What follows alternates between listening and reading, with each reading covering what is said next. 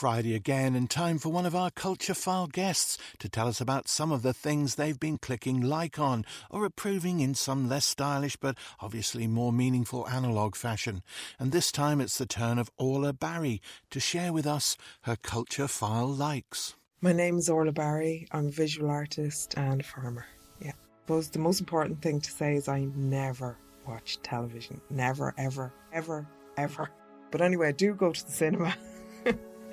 And I saw a film called The Rider by Chloe Zhao. And I just loved, it's about a rodeo rider who has an accident. And the film follows his kind of how he recuperates and how he gets back on the horse and everything like that. None of the people in the film are actors, so it's him and his family and, you know, different characters. The connection with the animals is incredible, and I suppose it really connected with me in terms of the subject matter. It was shot in the Badlands of South Dakota, and there was only a 6-person crew on the set, and there was a real intimacy in how she shot the film, and I don't know, it's like a spell of where reality ends and fiction begins.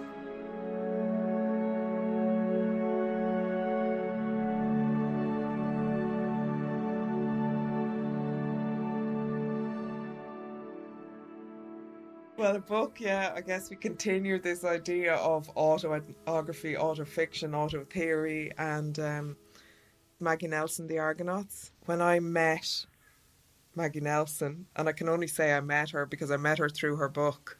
I never met her in real, of course, but the book is so impressive that you've the feeling you've met somebody very special. I mean, I was totally engrossed by the subject matter, by how she wrote, by the fact that I suddenly could read something that was a story, but it was also an intellectual breakdown of culture, and the way she had kind of included the citations and everything in the margins, that I wasn't going rooting in footnotes, and oh God, how did she gather all that together and combine that with her own kind of personal story, which was so incredible, you know. I absolutely love radio and love podcasts. So I've been listening to a program called Talk Easy. It's hosted by a guy called Sam Fragoso, and he does a series of intimate conversations with artists, activists, politicians, and he describes it as where people sound like people. One particular program that he did with Miranda July, he, you know, there's a little description in the podcast where he drops the microphone to her apartment and he drops it in the letterbox and says it's worth a lot of money now, don't leave it in the letterbox. Of course, she comes home, goes in, forgets about the microphone, you know, rushes out the next day to get it, but it's still there. But just the fact that he goes to that much trouble to drop a microphone, and, you know, then they're talking across Zoom, of course. He just manages to get into this really intimate place with people that's very interesting. At the moment, I absolutely love Electrolane, which is an all-woman band who were active in the 2000s. Her voice is just kind of carries you along. It's like a long deep breath in the middle of all the chaos.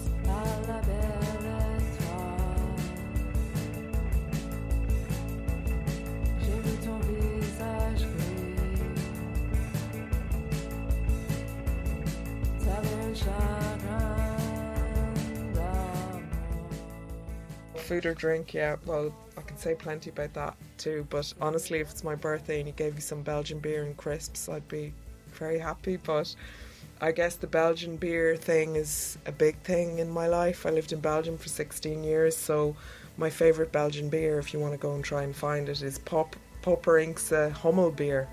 Poppering is a town in Belgium and Hummel is bee, so it's Popperinkse Hummel beer, and it's a blonde beer. And then you have to, of course, combine that with croquette de crevette, deep fried croquettes with little shrimps in them.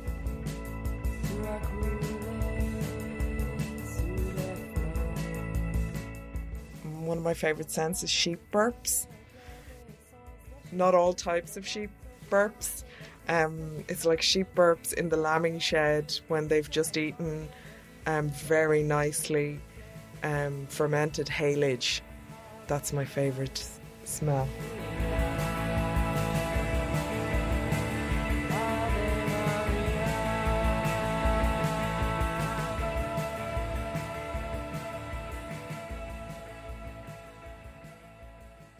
The likes of Orla Barry there. Coming up tomorrow on the Culture File Weekly, Patricia Hurl's retrospective at IMA, Picturing Care with the help of generative AI, jazz singer Christine Tobin falls for the Boglands, and we celebrate World Radio Day with a tale of peace in the sewing workshop. That's all in your Culture File Weekly, this and every Saturday tea time, and via podcast from the usual places whenever you're ready.